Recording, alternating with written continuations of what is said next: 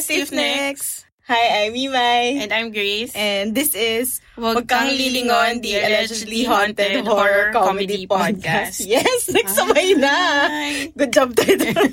So, welcome to Season 3, which is all about crimes of passion. Mm-hmm. For this episode, we are going to tell you the story of Ming Sen Shui.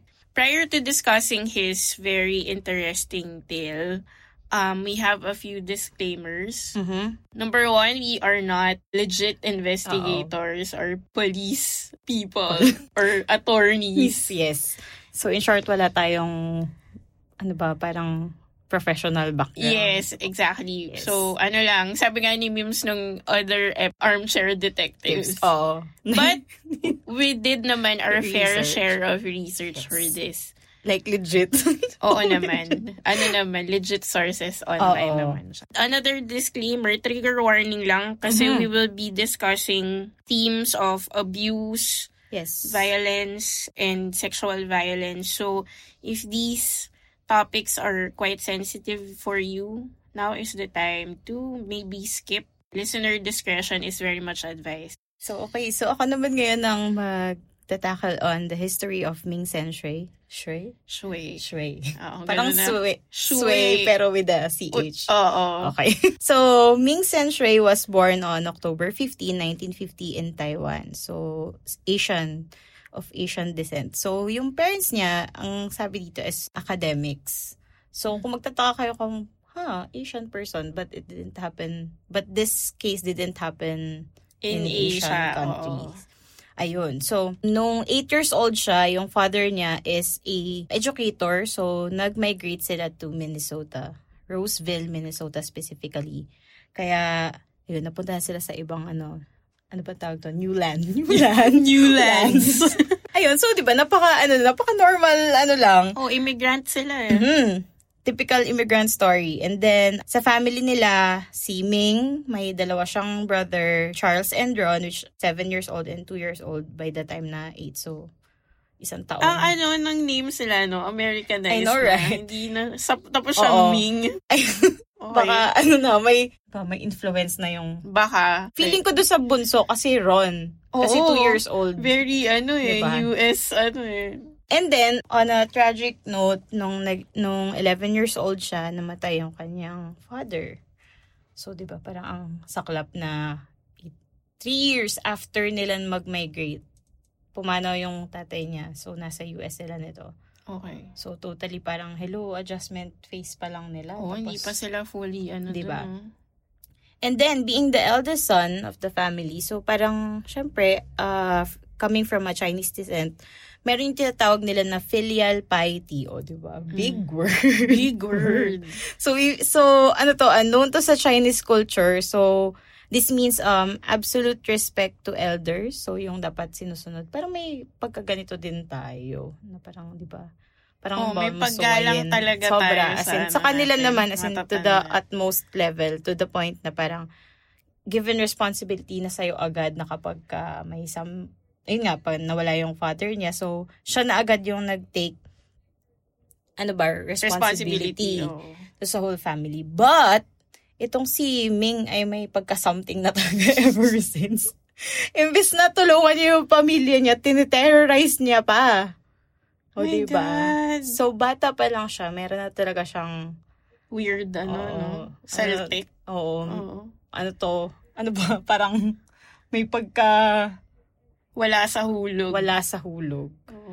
Pero malalaman natin yung mga iba't ibang niya. Bakit wala siya sa hulog? Oo, pero yung sa parang wala masyadong binanggit na dahilan kung bakit. Kasi okay naman yung parents niya.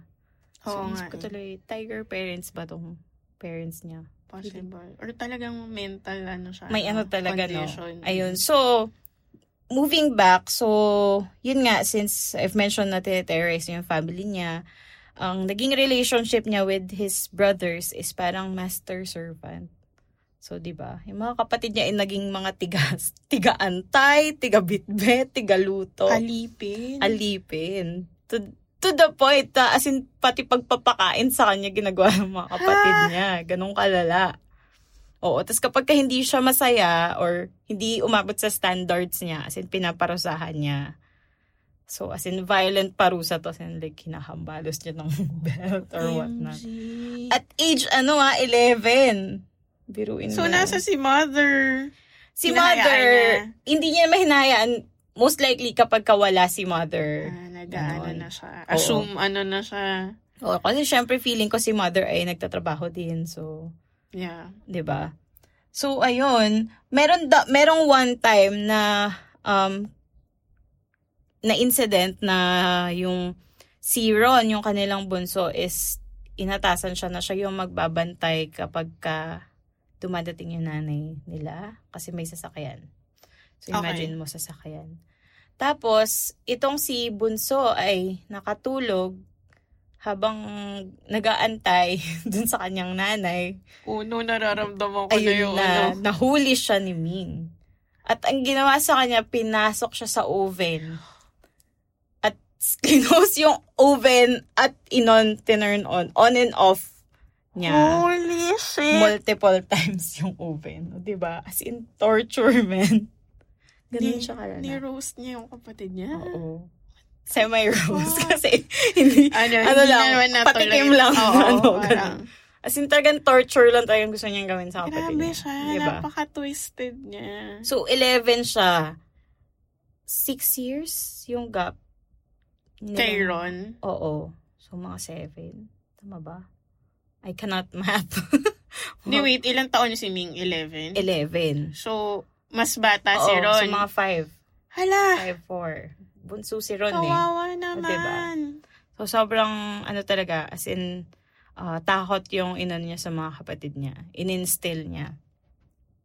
So, nung medyo, ayun na, ito na yung papasok na siya ng, puberty stage, diba? Kasi 11, 12, 13. So, lalo lang daw siyang lumala. As in, naging juvenile child lang talaga siya. And he started to show signs of sexual deviancy. Ayun na. The hormones are in. Ito na. Ayun na. At saka yung mga tipong pati yung mga kapitbahay nila nagko-complain na kasi as in mahilig siyang mamboso ng kapitbahay. So meron siyang may ganong siyang reputation sa neighborhood nila na isa siyang peeping Tom.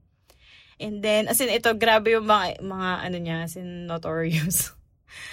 Ito si Ron na naman. Si Ron talaga yung kawawa. Yung Bingo si Ron sa kanya. Yung mga bunso talaga yung kawawa. So may one time daw na inutusan siya ni Ming na pumunta sa kwarto ng nanay nila. Tapos parang inutusan niya na hawakan yung, paano bang appropriate? Bosoms. Ay, wow. Yung dibdib ng nanay niya. Oo. As in, inutos to ni Ming ganun kalala, na parang, hello kapatid mo yan. Di ba, ba't mo gagawin yan? Oo nga. Ayun. So, nung umayaw si Bunso, as in, as in, pinaghahampas niya. Hinambalos niya yung kapatid niya. Ganun kalala. Diba? As in, mga WTF level 1 pa lang to. Meron pang level 2. So, ito na yung level 2. So, nung 13 years old siya, may one time daw na nahuli si Ming ng nanay niya. Middle of the night to So, tulog yung si mother.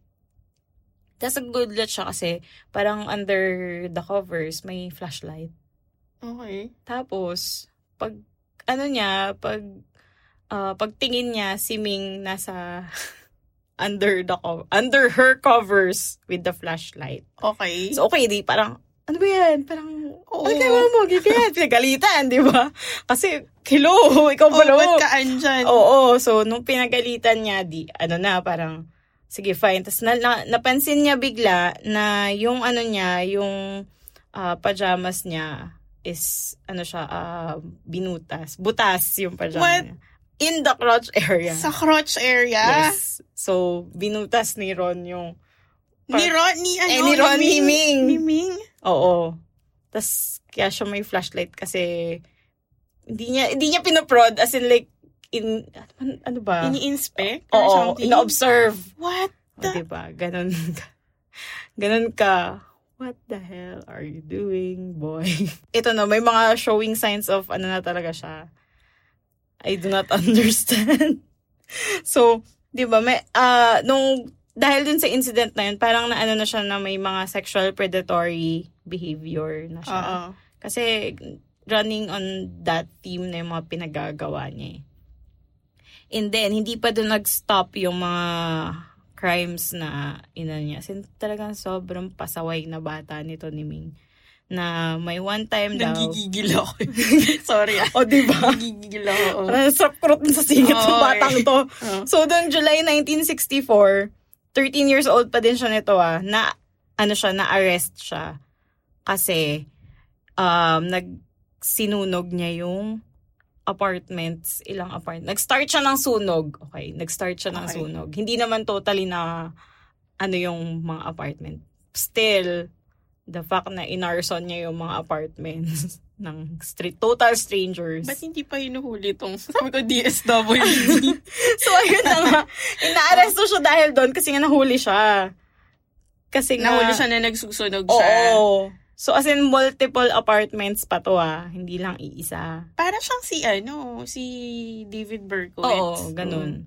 Pero, yun, 13 years old. Parang, bakit dude, why you're like this? So, yun nga, dahil nga nahuli na siya, so, pinut under probation siya, and yung tatawag na psychotherapy. Kasi nga, syempre, parang napansin na nila na, may something wrong yeah, this is probably, ingrained na a mental illness probably. Kasi medyo hindi na to normal for a 13. Hindi talaga normal. Yung butasin nga lang yung crotch area. Exactly. Bakit? Diba? I can't. So, ayun. So, nung nag-psychotherapy siya, inadmit siya to an adolescent unit for observation. So, ito, ibig sabihin, like, hindi na lang siya DSWD level. As in, talagang inadmit siya to a ward. Kasi psychiatric, medyo, na talaga, yung assessment sa kanya ng mga doctors, ng mga psychologists, medyo may something wrong na talaga with him. And then, sabi nung mga doctors is, as in, yung mga signs na ina-exhibit ni Ming is yung madalas na nagsinungaling, as in, destruction of property, mapakanya o mapahindi kanya, as in, parang, pag naisip niya na gusto niyang manira ang mga bagay, as in, Hulk mode siya. And then, din siya, mayroon siyang violent, aggressive behavior. Kita naman doon sa mga pinagagawa niya sa mga kapatid niya. 'Di ba? And then, yung mga doctors na sa kanya, nirecommend nila na magkaroon siya ng long-term treatment and i-transfer siya to a more, ano pong tawag dun? As in, mas higher, mas advanced na psychiatric, facility.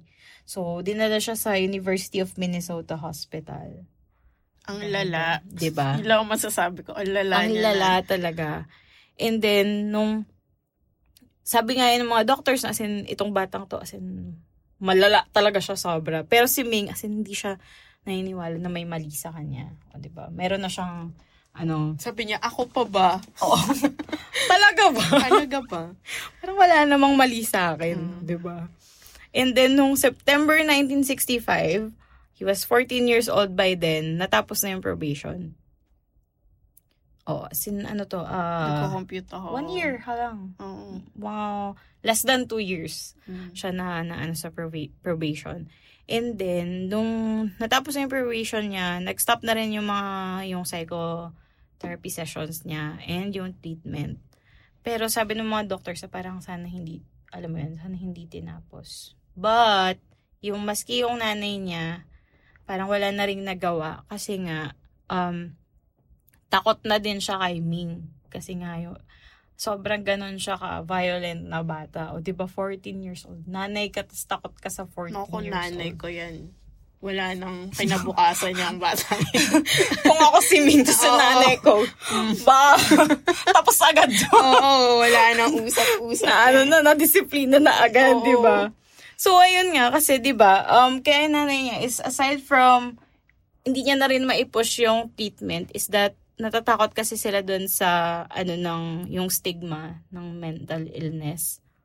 Kasi nga, as coming from a Chinese culture, meron yung nila na ayaw nilang mawala yung reputation nila sa society.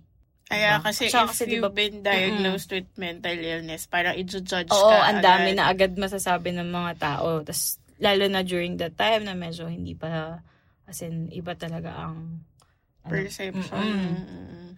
So, ayun, imbis na ipatuloy nila yung treatment, so wala na talaga kasi parang gusto na lang nila na, we're still okay, we're good, we're fine. Frustrate ako. O, diba? Tas, yun nga, nung nung bumalik na siya sa bahay nila, so, back to normal, as in, naging ganun yung sistema nila. Except for me, hindi pa rin siya normal. So, walang naitulong sa kanya yung psychiatric intervention? May talaga siya. Kasi, I guess, kung habang nandun siya sa loob, merong, like, hopefully may naging improvement or what. Pero syempre dahil nag-stop na lahat, as in, no gamot, as we go along, ma-feel mo na wala talaga nag-improve. Totoo din naman yan.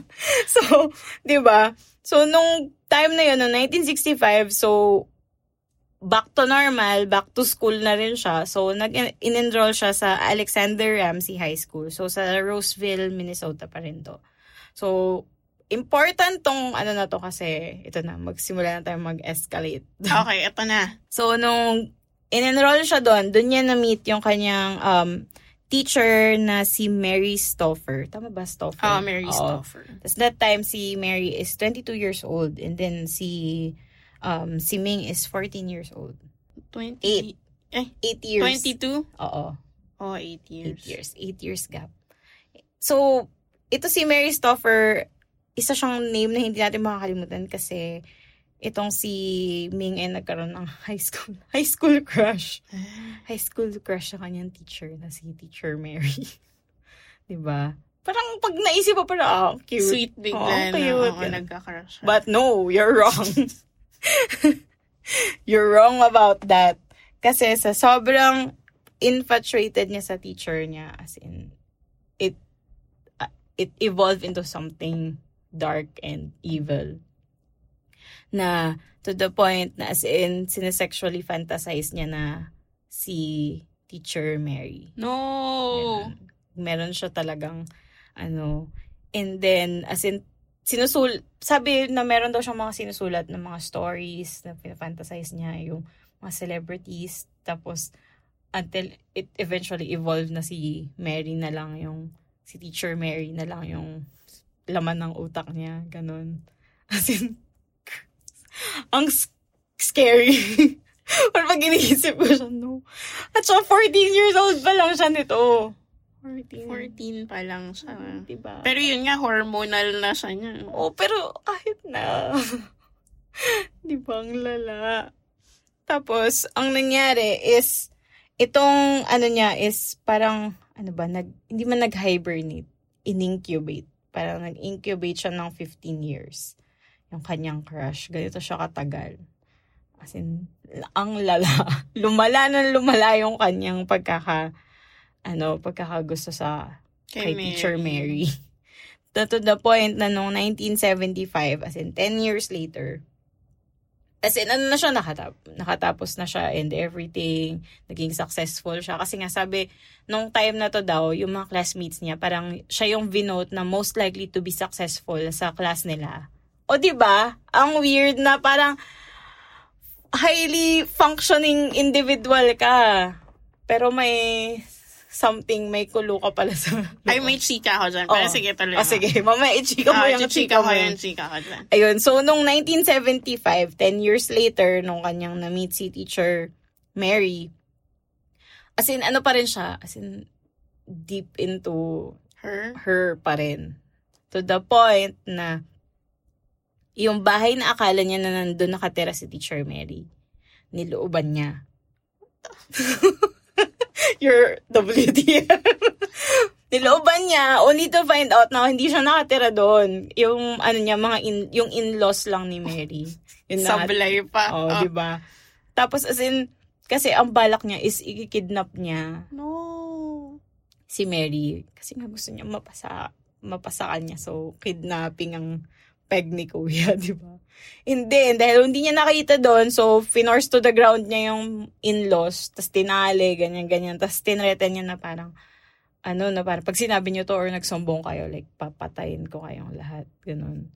So, kaya yun, as in walang lumabas na... So, natakot yung in-laws, hindi siya sinumbong sa police? Hindi. As in, kahit sinabi ata kay Mary, wala talagang lumabas. Ganun kaya yung takot nila. Tapos, until, ayun nga, parang walang lumabas na balitang to until to that fateful incident enter na ako. Oo, na-enter Grace Pasok. Wait, yung chika ko muna. Oo.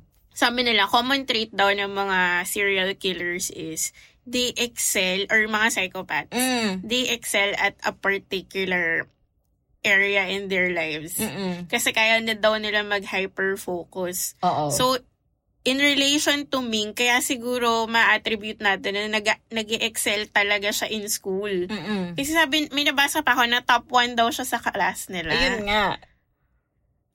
Pero yun nga, he's leading a double life. Kasi, A student siya, model student, sabi mo nga, most likely to succeed. Pero pag umuwi siya sa bahay niya, ayun na. Hindi man lang huwaran, talagang wala. Total opposite siya. So, yun. Diba? As in, successful talaga siya. Hindi lang most likely kasi nagkaroon siya ng, may business siya, diba? Na parang radio. Electronic radio. equipment. Na siya yung may-ari talaga. Tapos yun nga daw, yung mga serial killers, since capable sila of doing that, nare-relish daw nila yung feeling na they are able to manipulate people. Na totally believable sila na model citizen ako or magaling ako at something. Pero hindi nyo alam. Na may may hidden agenda. Yun nga. Anyway, I will proceed na dun sa fateful day nung very horrific case nga of involving Ming Senshui. So, these happened on May 16, 1980. So, yun nga, nag-injure yung lifelong obsession niya with Mary Stauffer, who was his math teacher nung bata pa siya. So, nung 1980, 36 years old na si Mary. So, syempre, let's assume na ini-stalk na talaga siya ni Ming over the years. Oo. Ang sabi nga, di ba, parang 4 kidnapping attempts. O, kita mo. Oo. Pero, 1 na yung sa in-laws na bahay. Yung iba, wala kasi walang details na binigay. Basta parang, ang sabi, 4 times niyang in-attempt na kidnapin. Diba? Hindi man lang twice. Talagang 4 times. Mapagpumilit talaga talagang siya. May goal na talaga siya na Persistent. kunin niya si Mary. So, yun nga. Natiktikan ni Koya na ma-migrate for a while yung family ni Mary to the Philippines. So, surprise. Kasi, yung mag-asawa, si Mary at saka si Irv Stauffer, missionary sila. So, yun nga, magpunta sila to the Philippines to probably to evangelize, ganyan. So, hindi na siya makapayag. Sabi niya, I can't take it anymore na diba? Na mahihiwalay sa akin si Mary. So, ito na. In-execute na niya yung kanyang master plan noong May 16, 1980. Pero di ba isipin mo, like, may asawa na si Mary, may wala siyang pakialam. Wala siyang pakialam talaga. Sabi niya, I don't care. Bahala kayo dyan. So, eto, nung umaga kasi, parang this is a few days before nila mag-fly sa Philippines. So, in part of the preparations, Mary had to take yung dalawa niyang anak sa salon, papagupitan niya. So, morning, dinala niya yung bunso niyang anak na lalaki. Then, pagkagupit, inuwi niya, binalikan niya si Elizabeth. Elizabeth was yung panganay niyang anak na babae who was 8 years old that time. Dinala niya naman, parang author na ni Elizabeth. So, after niya pagupitan yung anak niya, eto na, lumabas na sila ng salon. So, si Mary, nilabas yung susi niya, bubuksan na niya yung kotse nang biglang. Ayun na. May lumapit sa kanyang guy, ito yung description na, naka-leather jacket, at naka-shades. Diba? Terminator ito.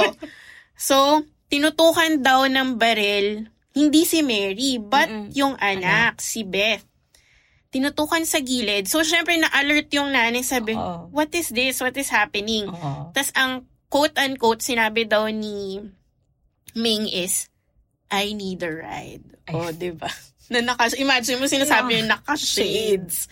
Pero yun nga, di syempre natakot siya. So, pinayagan niya. Akala niya, isusurrender niya yung keys. Akala niya, this is a case of carnapping. So, parang, sige, kunin mo na yung coach ko. But no, hindi. Sasama daw sila. So, sinama niya yung dalawa.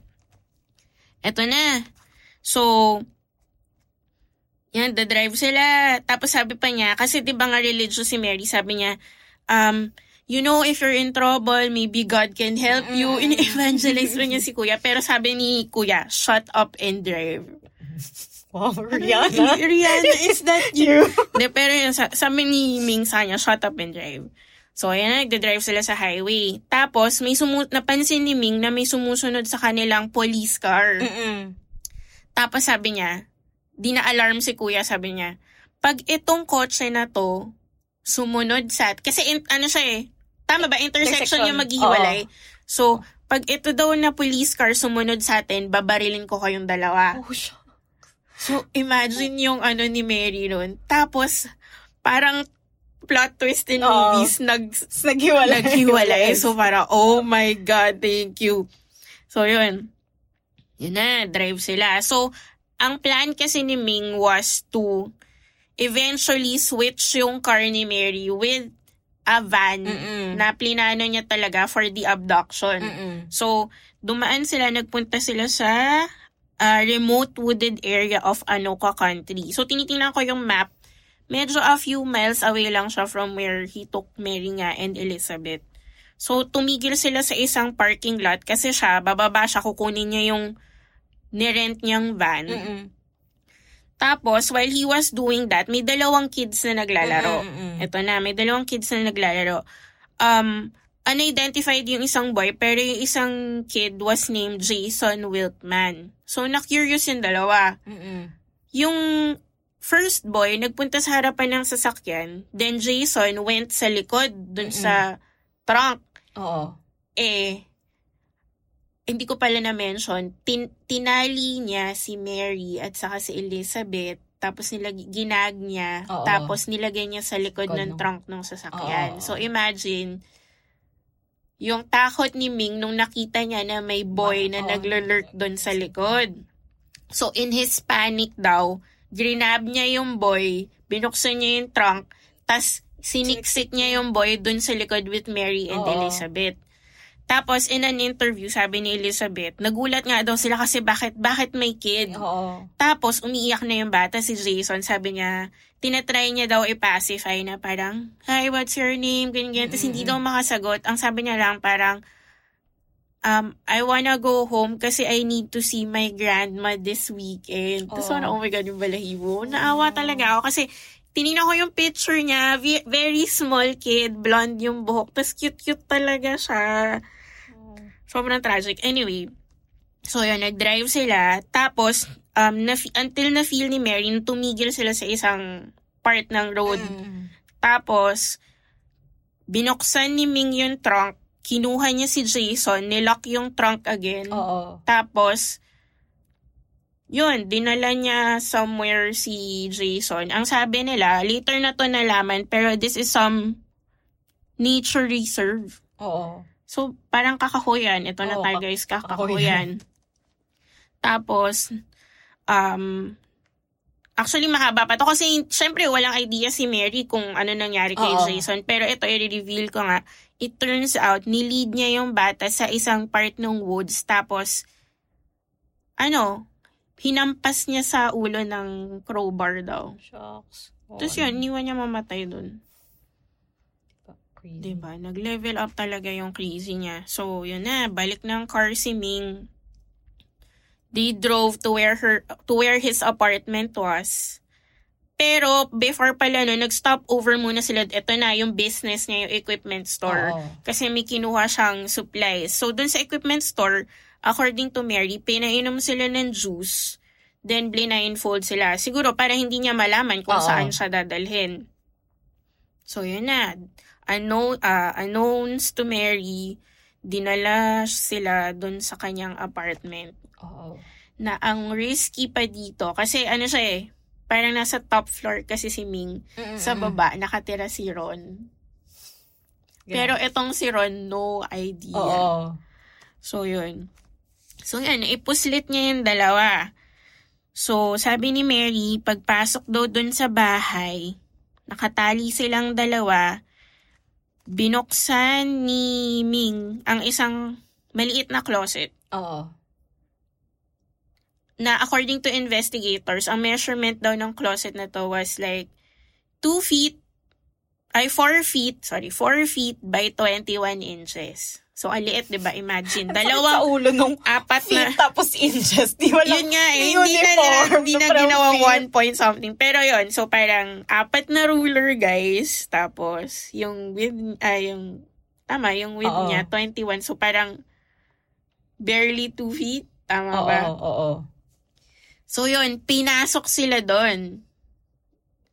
Tapos, ang observations daw ni Mary, parang she felt daw that the closet was arranged and was meant for them kasi wala na yung mga damit. Kasi cabinet yun, bakit walang damit?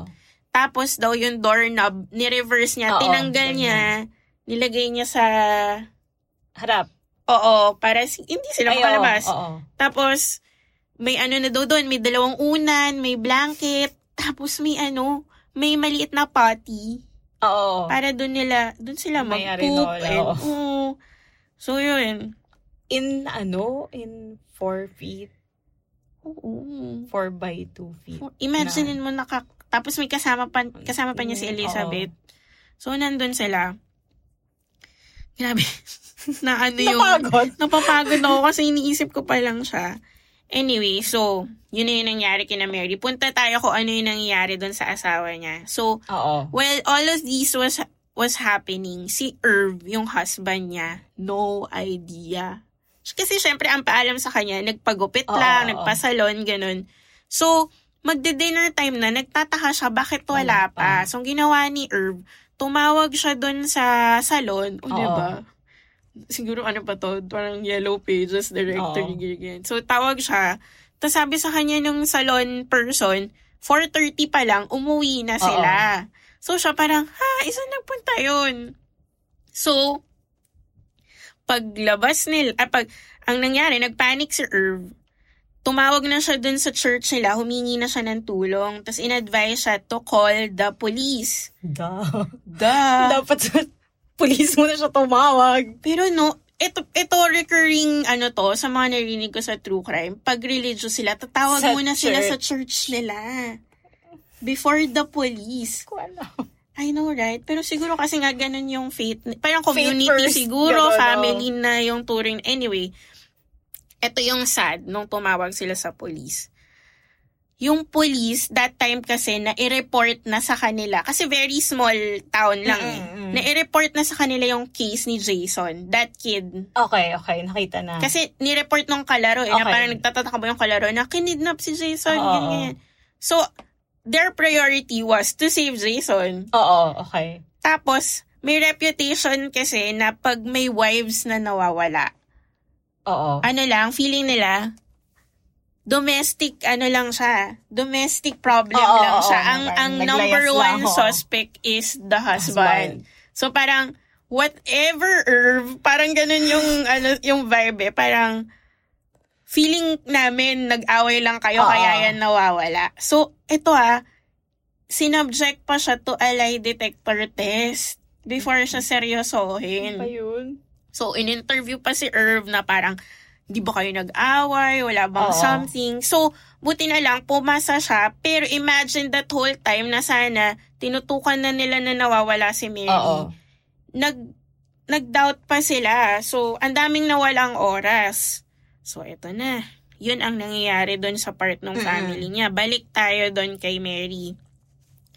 So, day 2, nilabas daw si Mary at saka si Elizabeth ni Ming. Ito na yung medyo grueling part. Tinali siya sa chair, tinapatan siya ng video cam, tapos 3-hour long na interview. na ang goal lang daw was ibida ni Ming na hindi mo ba ako nakikilala? Hindi mo ba ako naaalala? Kasi in his head, since obsessed siya, may something special going on sa kanila ni Mary. Na parang, dude, remember? Kinasal na yun. I know. Parang ang dating, parang remember we have feelings for each other. Ganon yung gusto niya mangyari. So si Mary naman, wala talaga siyang alam. Parang sa dami ng tinuruan niya, exactly. Huyo ka, so, diba? 15 years na to. Oh my God. Yun nga.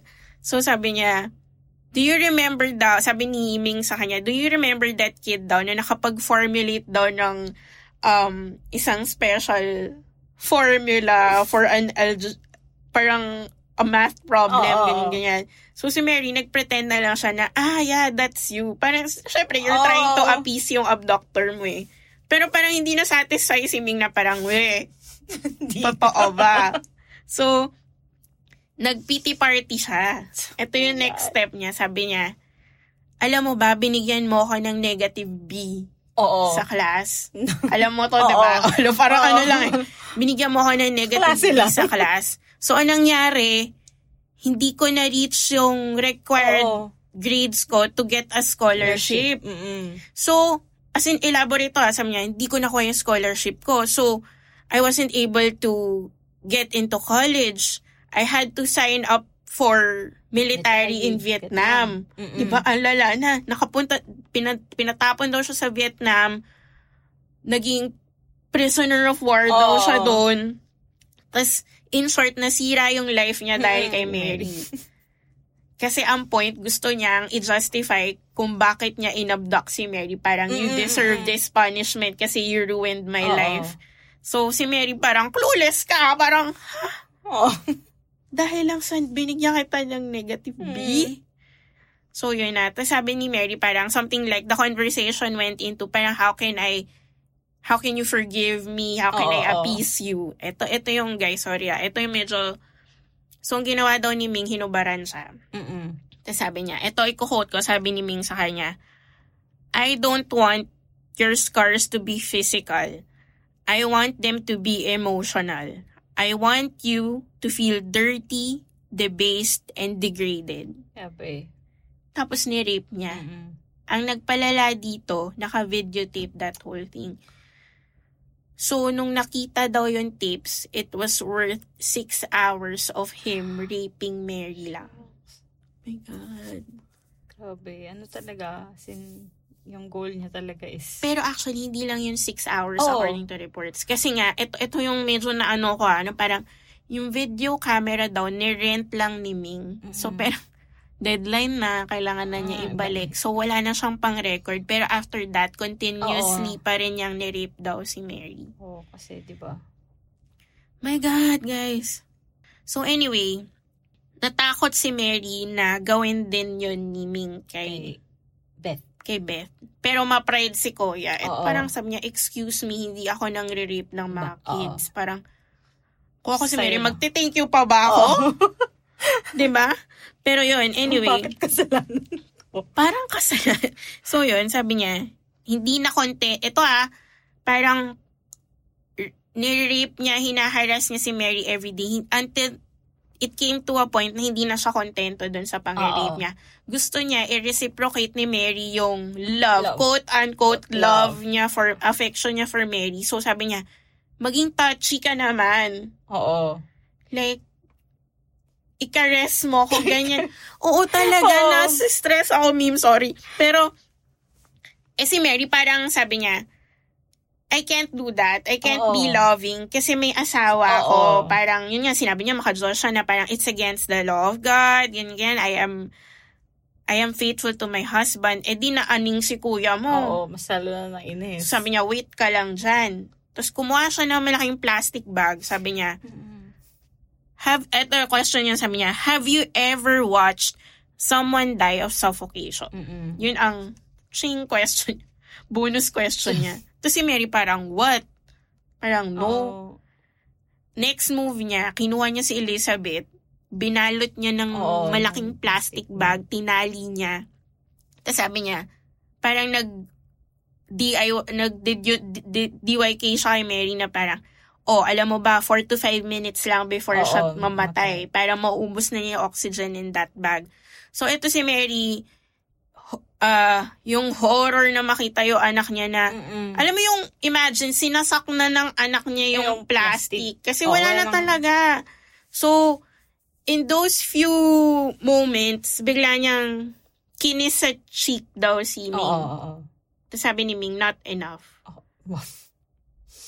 So, in her desperation, kasi mamatay yung anak niya, kinis niya sa lips. Tapos, buti na lang, it was enough finally for Ming. So, okay, pinalabas niya si Elizabeth. Napapagod ako ikwento to, guys. Pero, na-imagine ko kasi yung hirap Pero, yun nga. Day 10. Fast forward tayo. Day 10. Katagal. Ito daw yung time na medyo nag-lax na si Ming sa house rules niya. So, eventually, pinapalabas na niya ng cabinet yung mag-ina, pinaligo na niya. Bino mo after 10 days. Pinaligo na niya, pinapaakyat na niya sa kitchen, inuutusan niya si Mary na magluto So, syempre, magluluto ka kasi iti-threaten yung anak mo So, ito pa, finor siya to write 2 letters, one to her husband and one to the police. Mainly to convince them na I'm at a good place. Huwag nyo na akong hanapin. Parang, I intended to run away with my kid. Ganyan. So, after nun, probably, yun nga, hindi na kasi minention kung eventually nakarating yung letters I guess nakarating. Pero syempre, maniniwala ka ba, diba? Syempre, hindi. So, ito, na siguro siya, na suffocate na siya, na yung life nila as a family, in his head na nandun lang sila sa loob ng bahay. So, nag-rent si Ming ng camper. Okay. So, when you say camper, para siyang motorhome. Yung mga nakita nyo guys sa US. Yeah, RV. So, nandun na lahat. May higaan, may kainan, may kitchen, ganyan. So, mobile home. Tapos sabi niya, I have this conference, job conference, and I need you guys to come with me. Pero, don't show any sign of struggle. Huwag kayong humingi ng help kasi any indication na tatakas kayo, papatayin ko kayong dalawa. At hindi lang yon, pati yung mga taong magtatry na tumulungan kayo, papatayin ko. As in, so parang, ikaw mentally, ka na, stress ka na, tapos iti-threaten ka pang ganon. Ay, di ba? Wala ka talagang magagawa. So, this setup went on. Nakalabas sila Tapos they were acting like a normal family. So, nag-July 4, celebration pa sila. Nag-celebrate sila, nilabas niya sa park, nanood sila ng fireworks. Tapos, dun pa daw sa fireworks show, eto na. May nakita si Mary na 3 sheriff's car. Pero, syempre, hindi siya makahingi ng tulong. So, ang ginawa niya, may isa, nakita niya yung phone number, minemorize niya. Minemorize niya. Tapos yun, okay lang yun. Tapos, nung nasa RV daw sila, may one time daw na nalingat si Ming, tapos may nakita siyang group of teenage boys. So, she tried to ask for help. Parang, sabi niya, sumigaw daw siya na parang, hey, maybe you can help me. I have been kidnapped with my daughter, sabi niya. Tapos, eto yung buisit. Tinawanan daw siya ng teens. Sabi daw sa kanya ng teens, parang, stop fooling around. Ha, ha, ha. Tapos, umalis. Parang, pambihira. What the F? So, yun. Inuwi na sila. Tapos, isipin mo, mag-50-something days na yun. As in, more than a month na. Ganong katagal na silang talaga. So, Ming was quite comfortable na. He felt na he had total control over Mary and Elizabeth. So, umabot sa point na kampante na siyang iwan sila dun sa bahay. So, one day, ito na yung 53rd day nila dun sa bahay ni Ming. Ang ginawa ni Ming, parang, okay, papasok muna ako ng trabaho. Iwan ko kayo dito. Tinali niya ng alam mo yung cord ng bicycle, yung parang ilalock, parang ganun. Basta pinagsama-sama niya yun. Tapos, tinali niya sa waist si Mary, tapos si Elizabeth together. Tapos, yung dulo nun, nilock niya dun sa hinge nung cabinet. Oo. Sabi, dyan lang kayo. Parang, same as usual, huwag kayong gagawa ng anything, ganyan-ganyan. So, yun, umalis na siya. So, si Mary, sabi niya, siguro, at that particular time, nagkaroon siya ng lakas ng loob. Sabi niya, try niya daw na i-unhinge yung pagkakatali. So, long story short, nagawa niya. Oo. Nung nagawa niya, etong anak niya nagpanic. Kasi traumatized na siya eh. Sabi niya, nung bubuksan na nila daw yung door, hinatak ng anak niya, nilock niya ulit. Sabi, Mom, no. Sabi niya, he will kill us. Shit, naiyak ako. Grabe. Kasi ganun na siya na parang okay na sa kanyang nandun sila. Kasi if they do anything, papatayin automatic silang. Papatayin silang dalawa. Tapos yung nanay parang sabi niya, no, this is our only chance. Ganyan. Nailibs ako dito sa bata. Sabi niya, okay ma'am. Sabi niya, wait lang, makikinig daw siya kung may tao sa labas. So, my God, presence of mind. So, nakikinig sila. Presence of mind talaga. Oo. Tapos sabi niya, okay ma'am, we're clear. Parang ganon. So, lumabas sila. Tapos nanginginig, sabi ni Mary, nanginginig daw talaga yung tuhod nila nun. Parang, kasi feeling nila anytime daw uuwi si Ming. So, parang sabi niya, hanap-hanap siya. Nakita niya yung phone. Dial niya yung memorize niyang sheriff's number. Ito, hindi ko na-reveal sa first part ng story. Pero kasi, nung pinasok pala sila sa closet, may nakita siyang resibo ng dry cleaning. Di ba pag ganon, isusulat mo yung address mo kung saan niya deliver yung ano mo. Nandun yung address ng bahay. Binemorize niya yun eh. So, yun yung nirecite niya dun sa, nung nag-pick up yung police dun sa sheriff's office na parang sabi niya, hi, I am Mary Stauffer. I am if you've heard ako yung nakidnap sa ganito. This is the address. Tapos beneath niya, sabi niya, if you saw a parked black van outside, ibig sabihin yung abductor ko, si Ming, nandito. So, please don't do anything kasi papatayin niya kami. Parang as in yun, sinabi niya lahat ng alam niya. Tapos okay, nakuha ng police yung information. Sabi nila, stay there, hide, ganon. Tapos isi-save namin kayo. So yan na, nag-sneak na sila ni Elizabeth Balabas. Nagtago daw sila dun sa isang car ni Ming na covered in plastic. Yun, nakapark. So, ang tagal daw, parang actually, minutes lang daw before the police arrived. Pero for them, it was the longest wait ever. So, buti na lang hindi umuwi si Ming. Na-save silang dalawa. Tapos, the police, nagpunta sila doon kung nasan si Ming. Nahuli si Ming. So yun, finally, free na sila. Oh my God. Ay, thank you. After 53 days. After 53 days. Eto tapos na. Pala yung sa yung sa sinabi niya na binigyan siya ng B-. Hindi totoo yun, guys. Hindi totoo yun, guys. Kasi di ba nga, may-ari na siya ng electronic shop. Exactly. Number 1 siya sa class. Most likely to succeed. Yes. At nakapasok siya ng University of Minnesota. Tapos yun nga, nagkaroon siya ng business. Ito pa, there was one article na sabi nila na yung worth daw ng business ni Ming was like $250,000. Kita mo. Kasi ginagawa niya lang As in, liar, rapist, as in, lahat stalker. Na lang. What? So, akala nyo doon na nagtapos yung... Hindi ba? Hindi pa, guys. So, ito na. Kinulong si Ming. Siyempre. Tapos, nung first day nila in court, the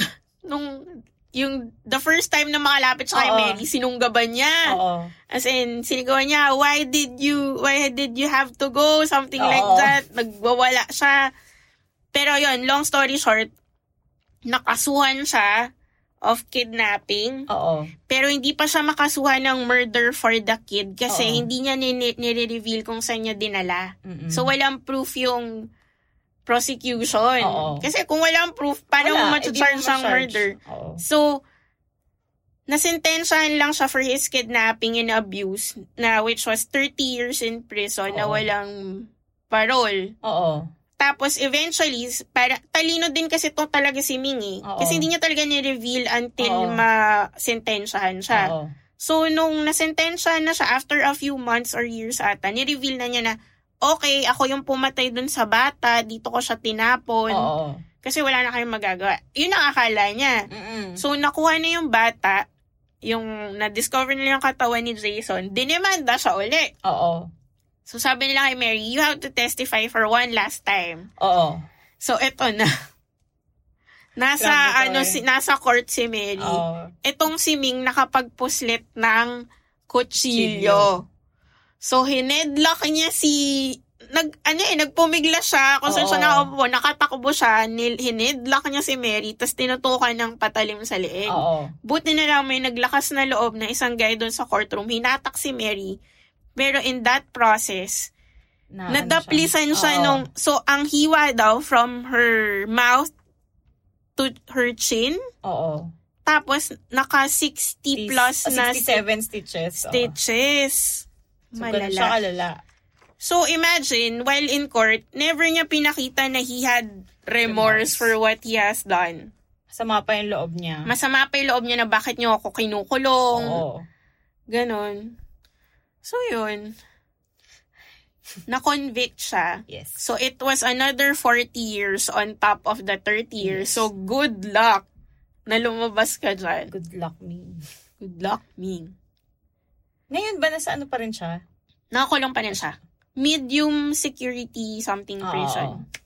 Tapos, last 2019, if sa mga fans ng How I Met Your Mother, nagka-movie to. Yes. Parang, ang title is Abducted.